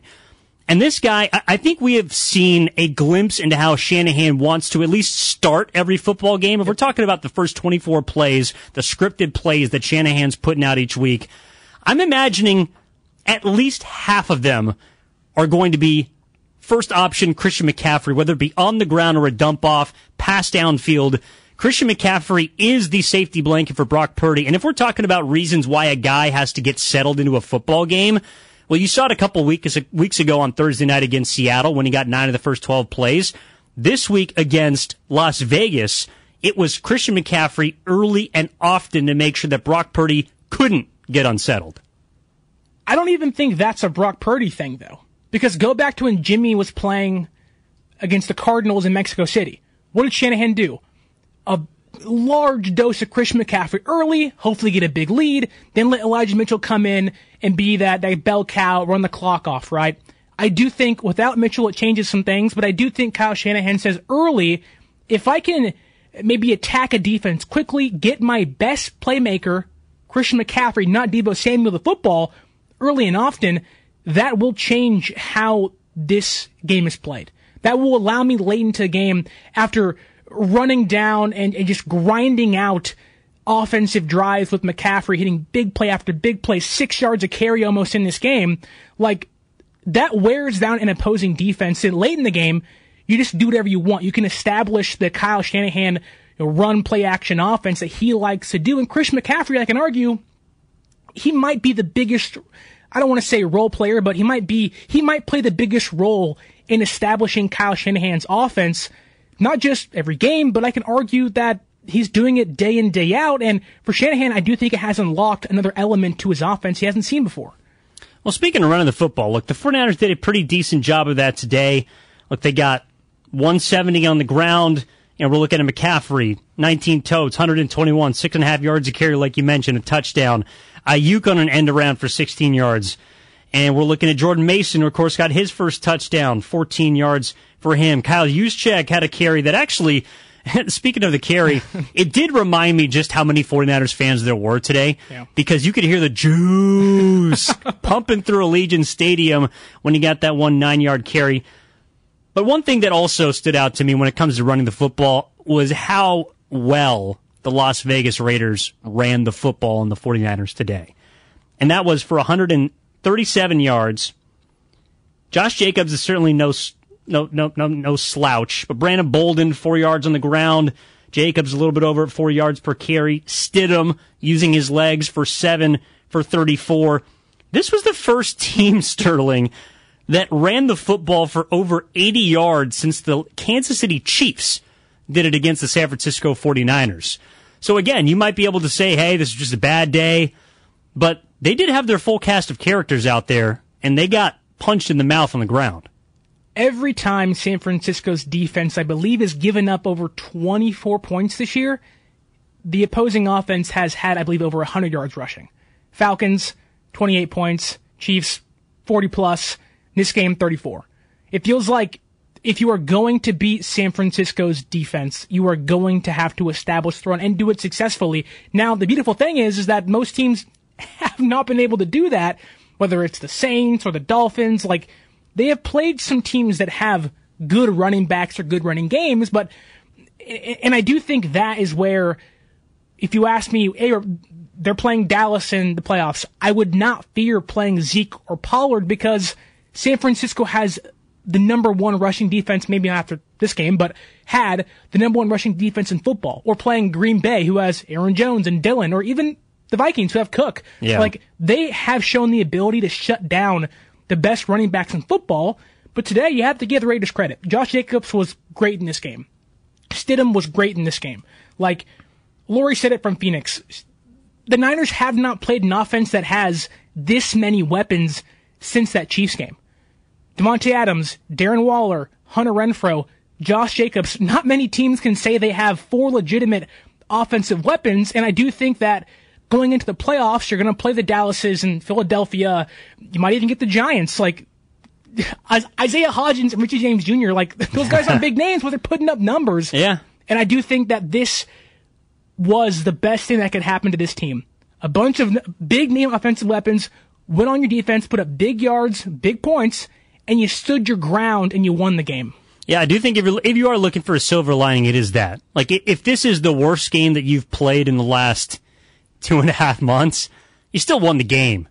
And to Lori's point, Las Vegas has made a consistent, I don't know if it's a theme, but they have made a habit out of dragging teams into the mud with them. Mm-hmm. Or onto the Allegiant Stadium turf, which apparently, according to sources, was kind of painted over some of the dirt today. I don't know how good or not it was a playing surface it was today.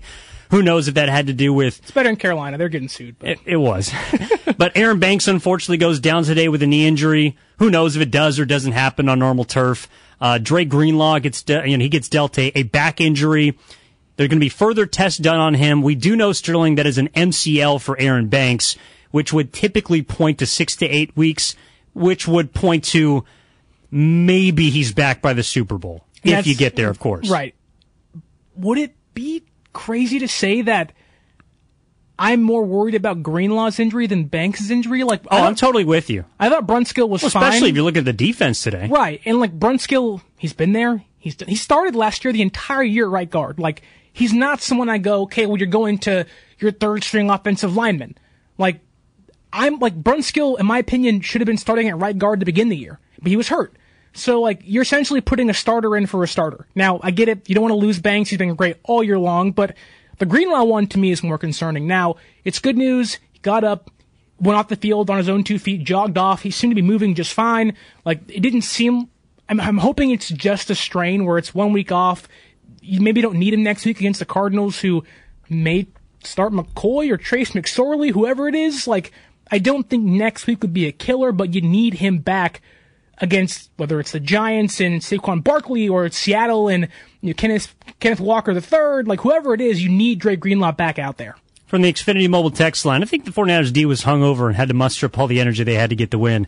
Could have been the case. I don't see the 49ers as that kind of team. If anything, you'd think the Las Vegas Raiders would be that kind of team, and they showed up earlier than the 49ers did. From the 6-3-6, how can the team generate more consistent pressure from the defensive line not named Nick Bosa? Yeah. Great question. He had 5 of the 9 quarterback hits today for the 49ers, who did not, as a team, collect a sack. And it sounds like Pat from Foster City, pardon me, Pat from Foster City wants to talk about some of those struggles up front from the 49ers and the defensive line. Pat, what's going on? You're on with Sterling Bennett and Evan Giddings on 95.7 The Game.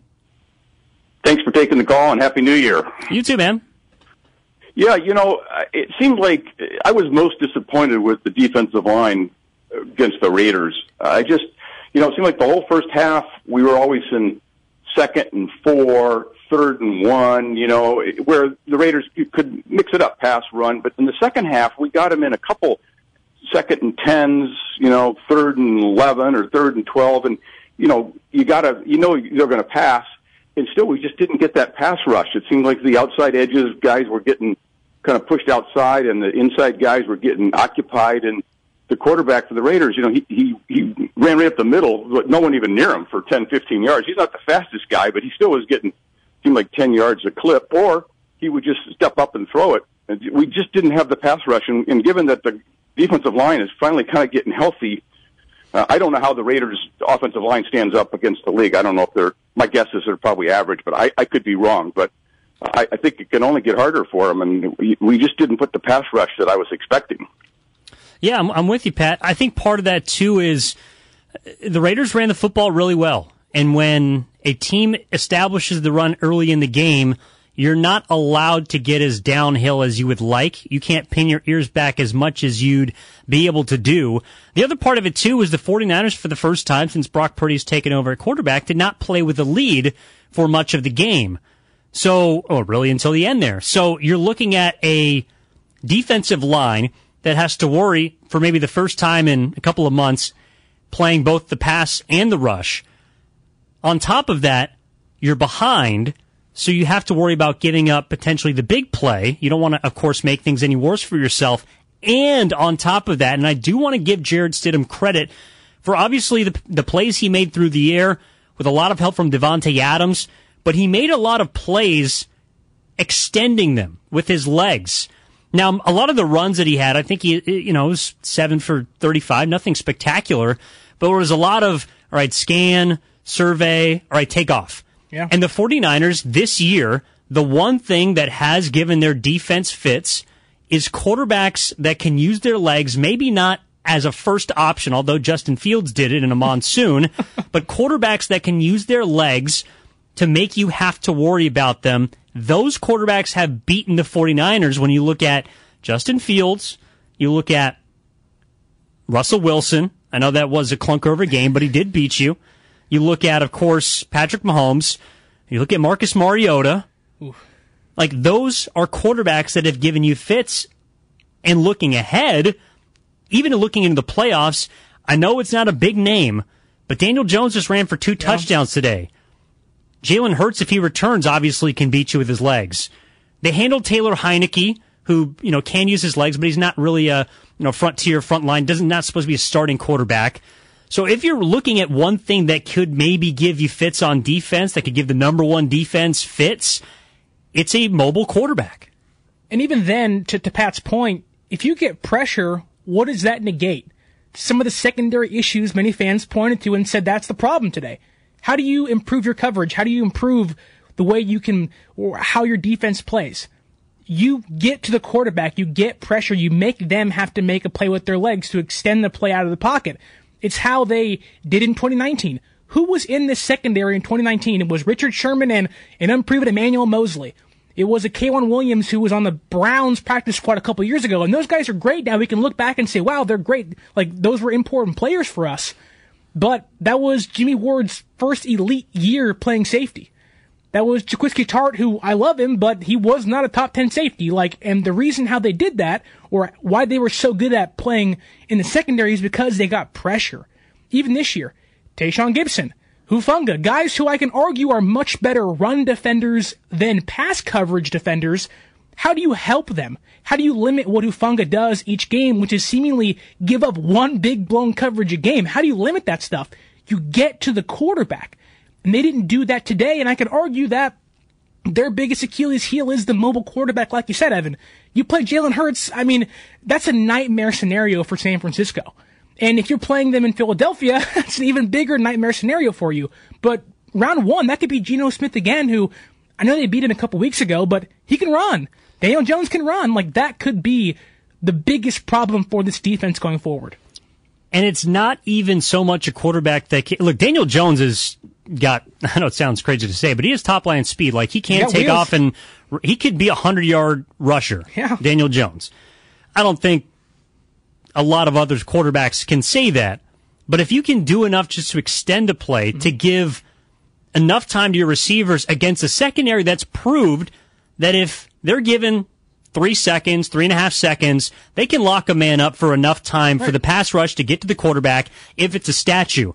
And that's why they have stacked up so many wins. That's why they're now 12-4, because against a statue, an immobile quarterback, they will kill you. Mm-hmm. Tom Brady, dominated. Tua Tagovailoa, dominated. We're looking at Justin Herbert. I know it was a slog of a game, but they took care of him. He's a little more mobile, but they won that football game. Matthew Stafford, dominated. If you do not have the ability to move, the 49ers will find a way to beat you defensively.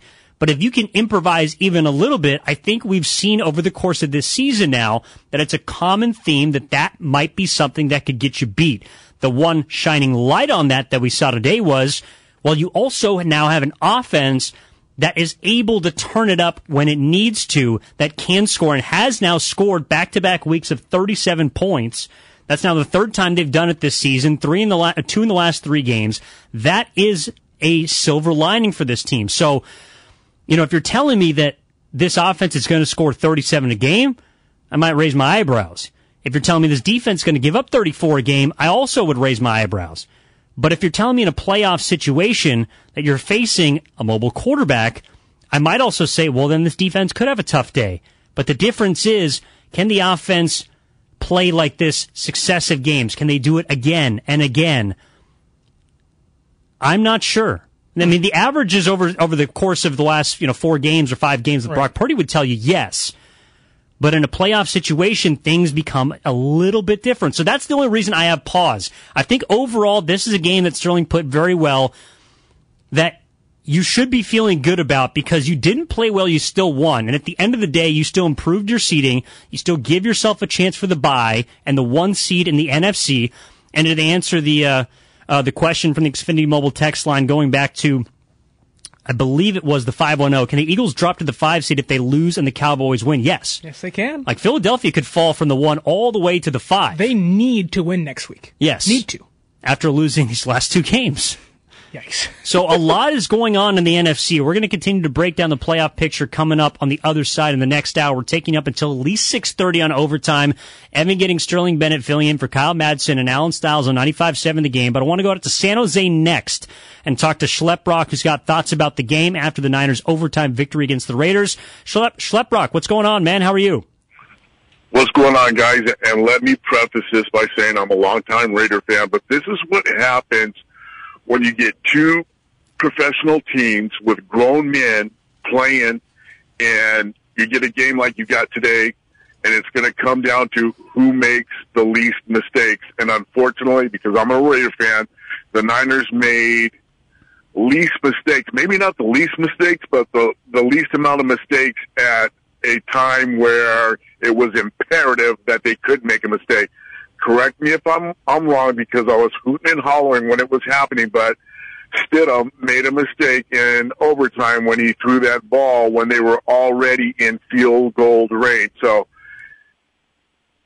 when it comes down to it, you got a team that sucked, the Raiders, and a team that's been on a roll. But when it comes down, both of them played pretty much a clean game when it comes down to penalties.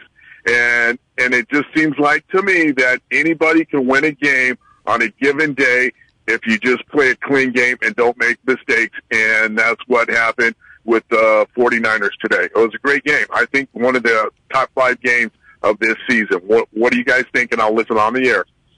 Thanks, Schleprock. Well, I think it was the best game of 2023. Well, okay. That was low-hanging fruit. Of course it is. I apologize. No, look, the 49ers and the Raiders, I know it's not a rivalry for the players, but it is absolutely for the fans. I mean, well, it's a rivalry for who? Jimmy Ward and George Kittle, because those were the last guys to play against the Oakland Raiders. Ward turned down more money to go to the Raiders in free agency, I believe, in 2020. He said, I'm going to come back to San Francisco. Oh, Jimmy Ward, yeah. Yes.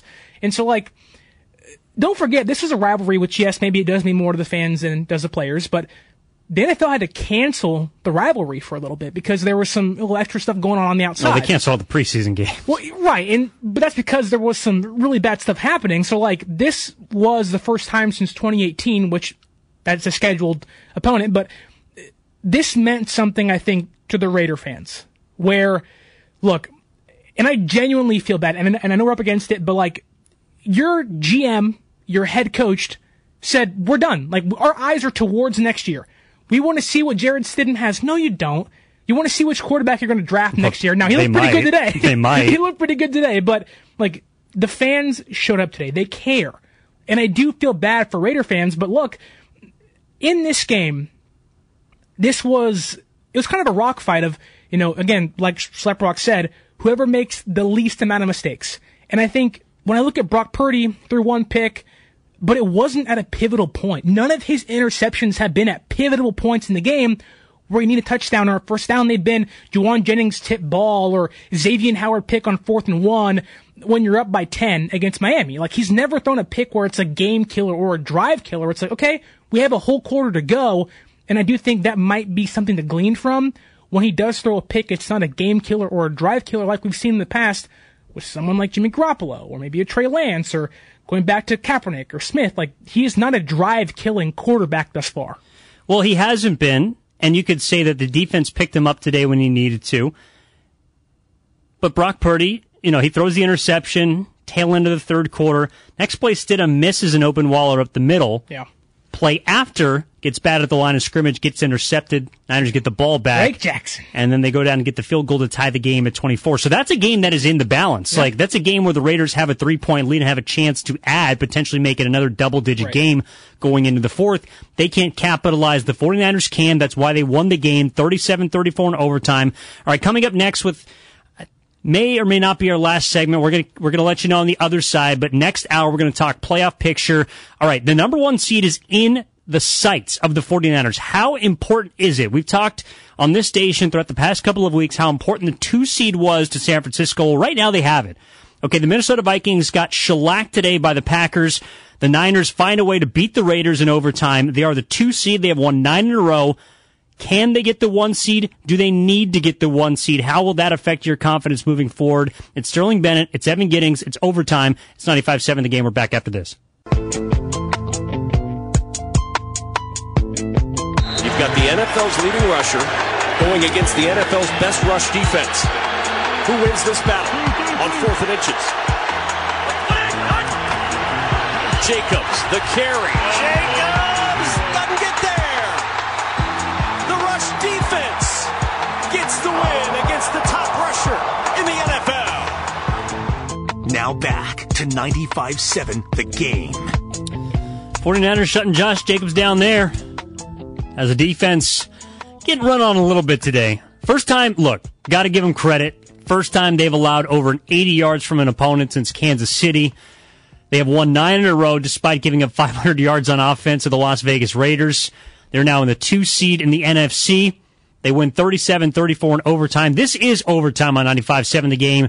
We got one more segment here, so get your calls in now. 888-957-957. That's also the number for the Xfinity mobile text line. Sterling Bennett and Evan Giddings.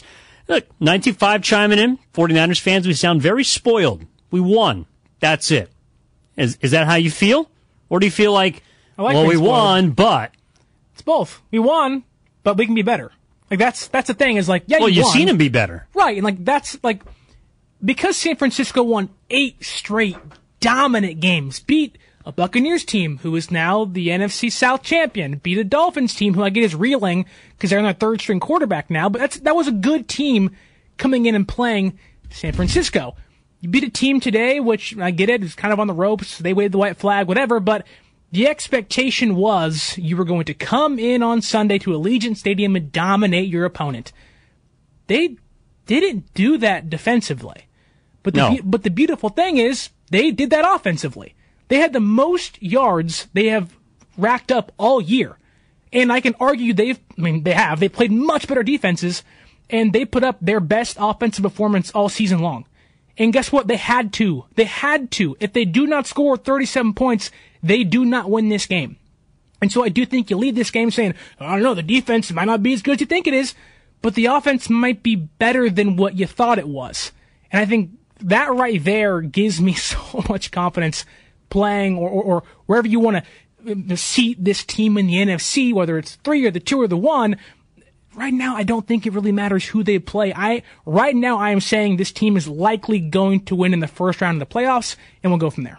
Well, right now, they would be playing the Seattle Seahawks, who right now are in a 3-way tie. They have the tiebreaker over Detroit, Green Bay. Both the Lions and the Packers won today pretty handedly over their opponents.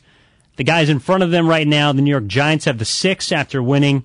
Dallas Cowboys have the 5 after winning on Thursday night. Tampa Bay wins the AFC South, so they are in after beating Carolina earlier today. At least we'll have, looks like, a division winner from that AFC South that is above 500, or at least 500 instead of below. Minnesota gets killed today by the Packers. How bad was Kirk Cousins? Nick Mullins played, he was so bad. Nick Mullins, Niners legend, by the way. A lot of people, I think, would consider myself a Kirk Cousins apologist, but I got nothing for you today. 3 picks, bad picks. Like, that team to me, like... Well, the first one, the pick 6, was probably a tip. Right, but I mean... But the last one was... You can't make an excuse for it. Double coverage, underthrown, but... And I know San Francisco jumped them in the seeding, number 2 now. Vikings are number 3. Vikings are 12-4. Could I argue, and I get they've had a great year, Jefferson is phenomenal, Thielen's great, Cook is amazing. Could I argue they, next to Dallas, might be the 2 most fraudulent teams in the NFC? You think Dallas is? I don't think Dallas is that good. They have a great defense. Dak Prescott, to me, is Kirk Cousins with more with mobility, maybe. Like, I don't trust any of those guys. I'm worried about Dallas's offensive line getting extremely banged up. Yeah. Because they have 2 running backs that can win you a football game without Dak having to throw the ball. I mean, can they? Pollard didn't do anything last year in the playoffs. They didn't use him. Like exactly. But Pollard's been, to me, a difference maker this season. He wasn't there on Thursday night against Tennessee, but right. But they'll have him for the finale. Yeah. So, no, I think, look, I think Dallas is, to me, like, if you're ranking teams, Philadelphia de facto, number 1, 49ers 2, or I should say 1A at this point. Right. And then it would be Dallas 3rd. I'd agree with that. Vikings 4th. I don't know which other team you'd put above them. New York? I'm not going to lie. Oh, by the way, if we're talking about Niners opponents, 0-14 now is the record, directly the week after playing the 49ers, because Washington lost today to the Browns. Wow. Carson Wentz is also garbage. Like, that he is. And I hate saying that because he's a human being. But, like...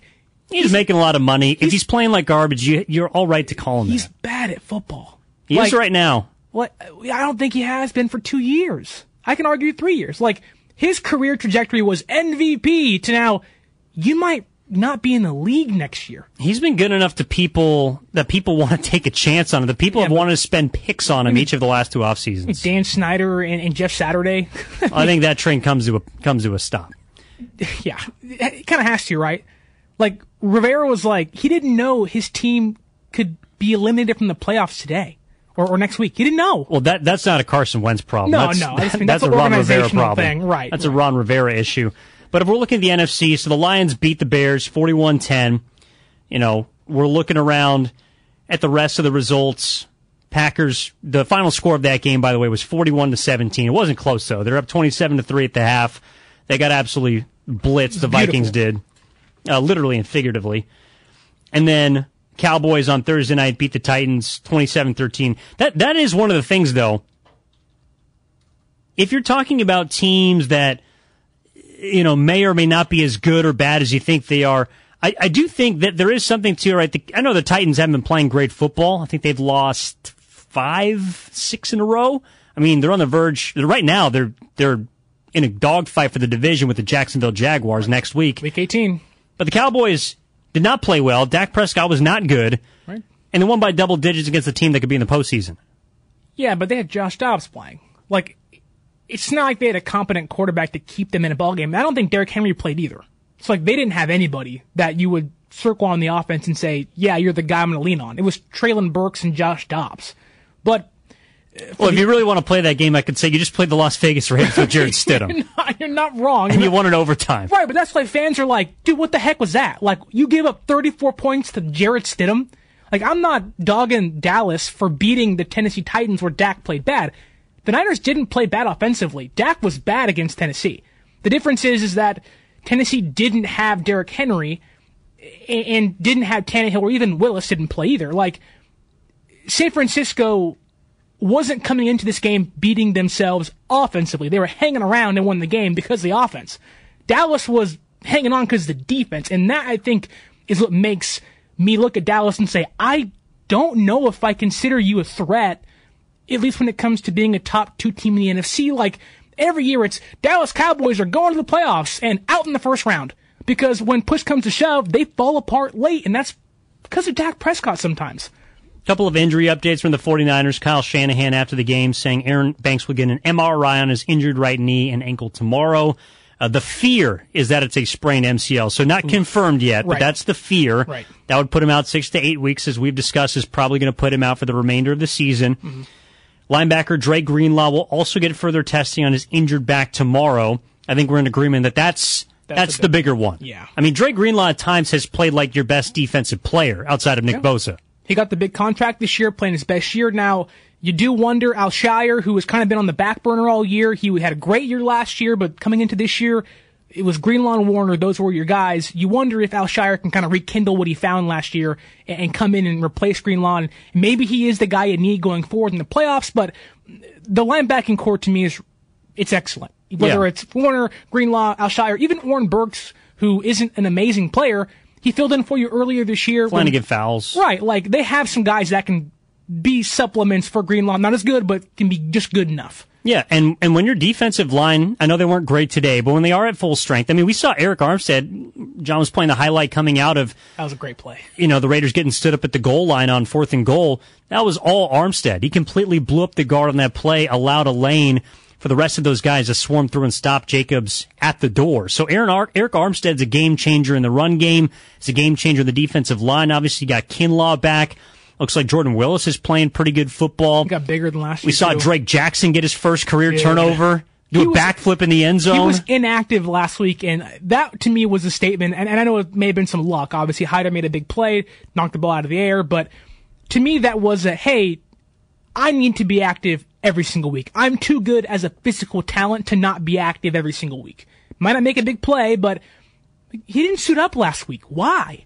I do think for Kyle Shanahan, that was a message of hey, I may not be your Bosa, your Ebukam, or your Kinlaw, your Armstead, but I can help this team some way, somehow. Yeah, I gotta be in the rotation. That's what that interception is trying to say to me. And look, first half of the year, he was. I mean, he had a few sacks, and it was to the point we were talking about who's been the best rookie, Spencer Burford or Drake Jackson. There was a certain point this year, Drake Jackson was tied for sacks with Aiden Hutchinson, who was number 2 overall pick.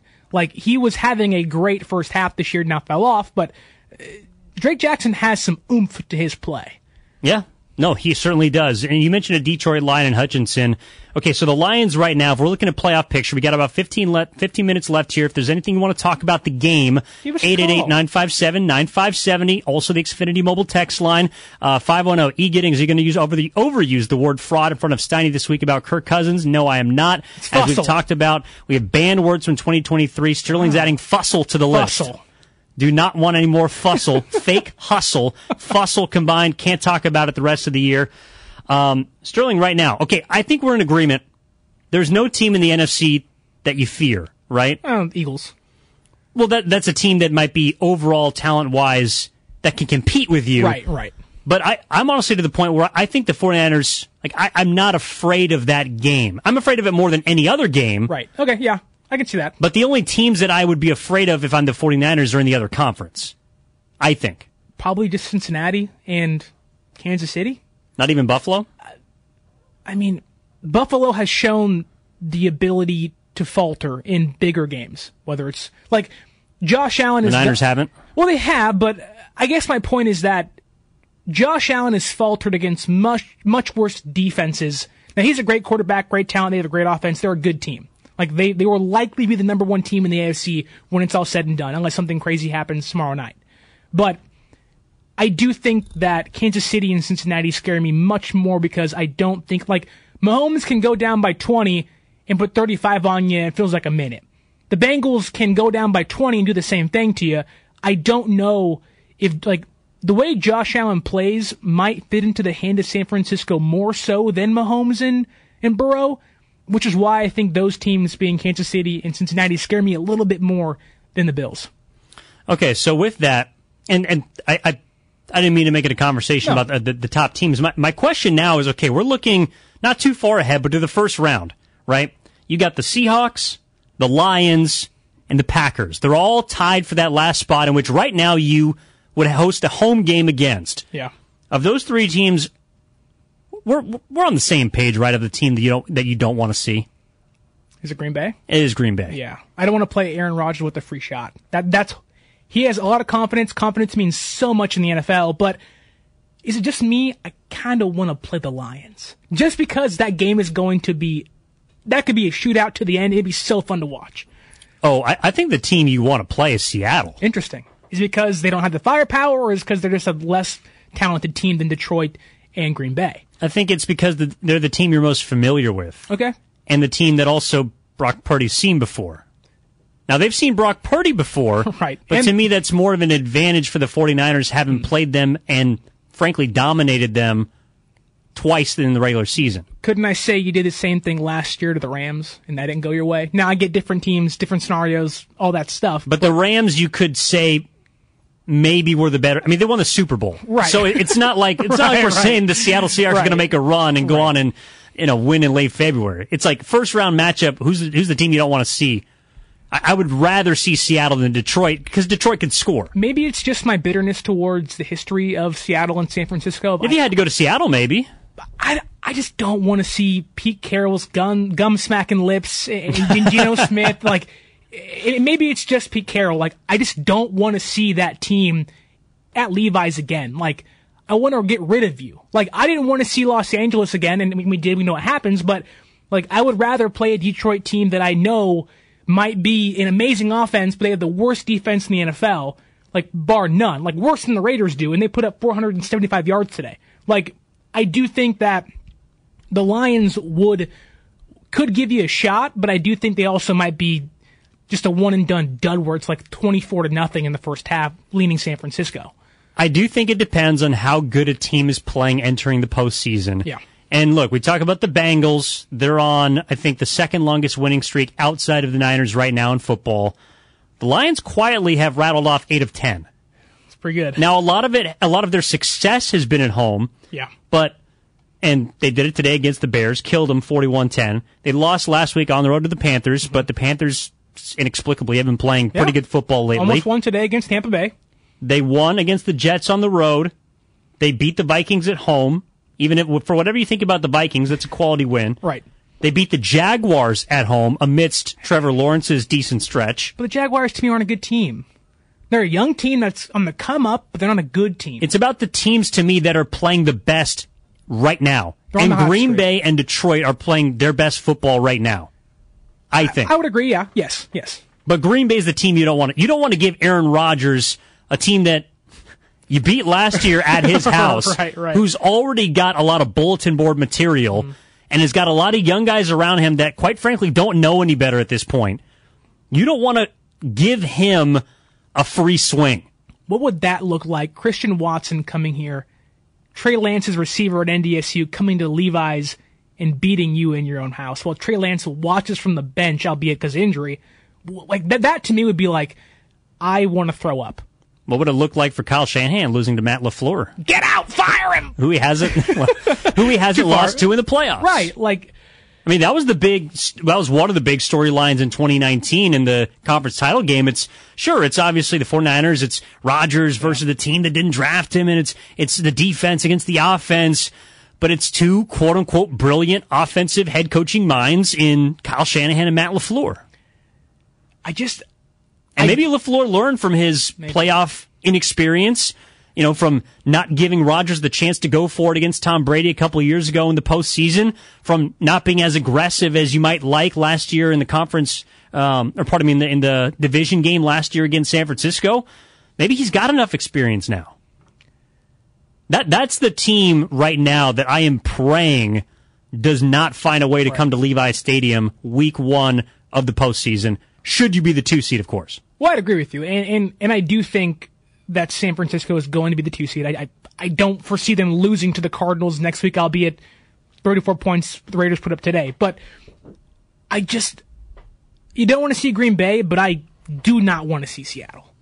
I don't like whether it's the bad juju or just 3 games against the same team. Like, I know San Francisco won 8 straight games against the Rams, and oh my goodness, and are they going to do it again in the playoffs? And I know they're different teams, different scenarios, and all that stuff. But how many times do you get to play an opponent 3 times and it go your way?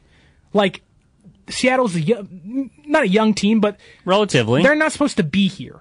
And Pete Carroll always has that team ready. Yes, that score in Seattle could have been a lot worse than it actually was, but Brock Purdy could have thrown a pick 6 in that game.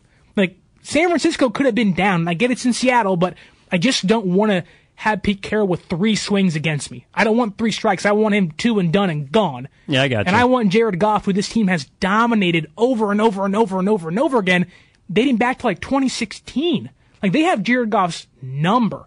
And this defense, while I get today wasn't impressive, they're going to bounce back, and then you add in Debo and Mitchell. I do think they can handle the worst defense in football and limit Jared Goff on the road. And that's why I want to play Detroit.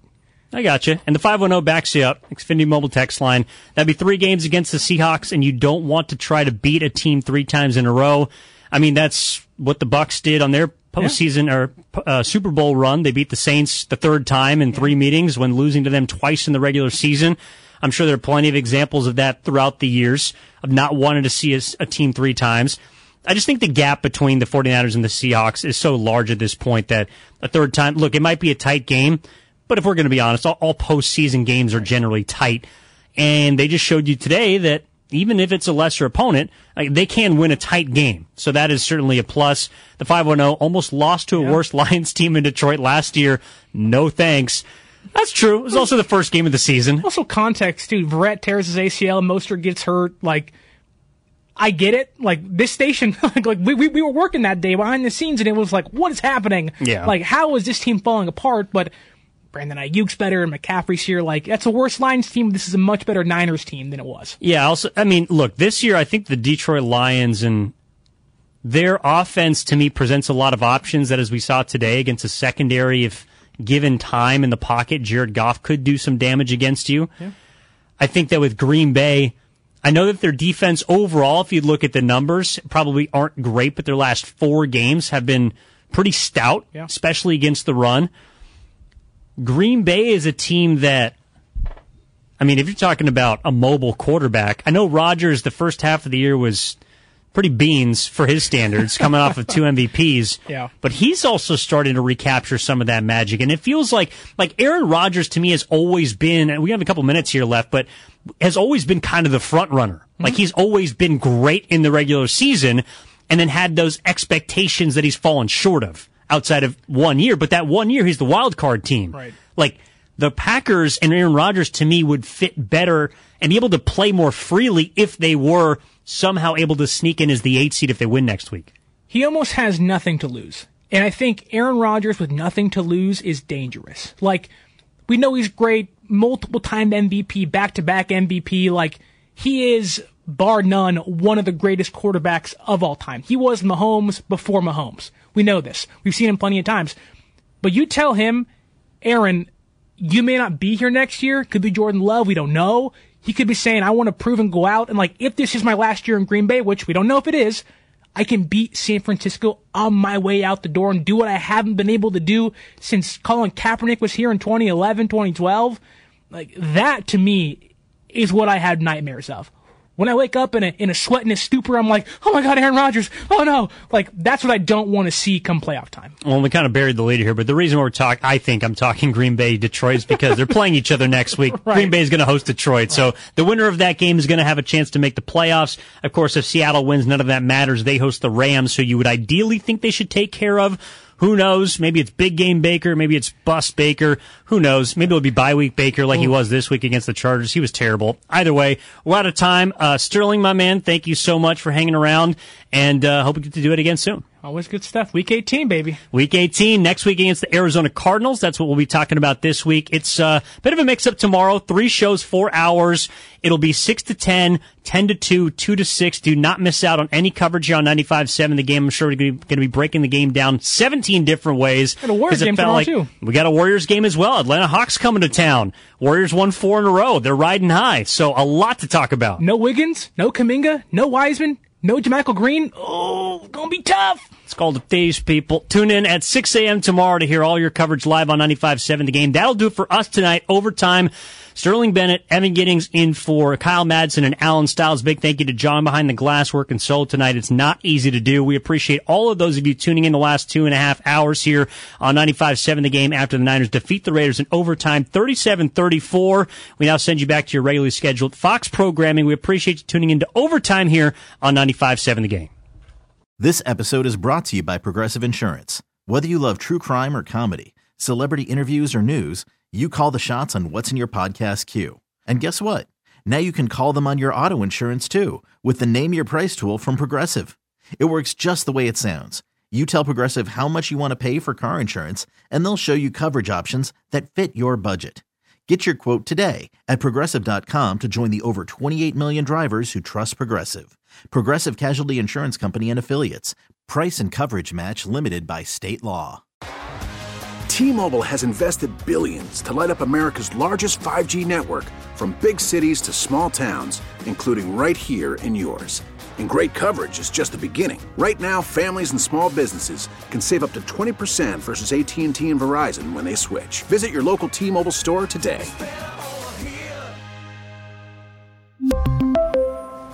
Plan savings with 3 lines of T-Mobile Essentials versus comparable available plans. Plan features and taxes and fees may vary.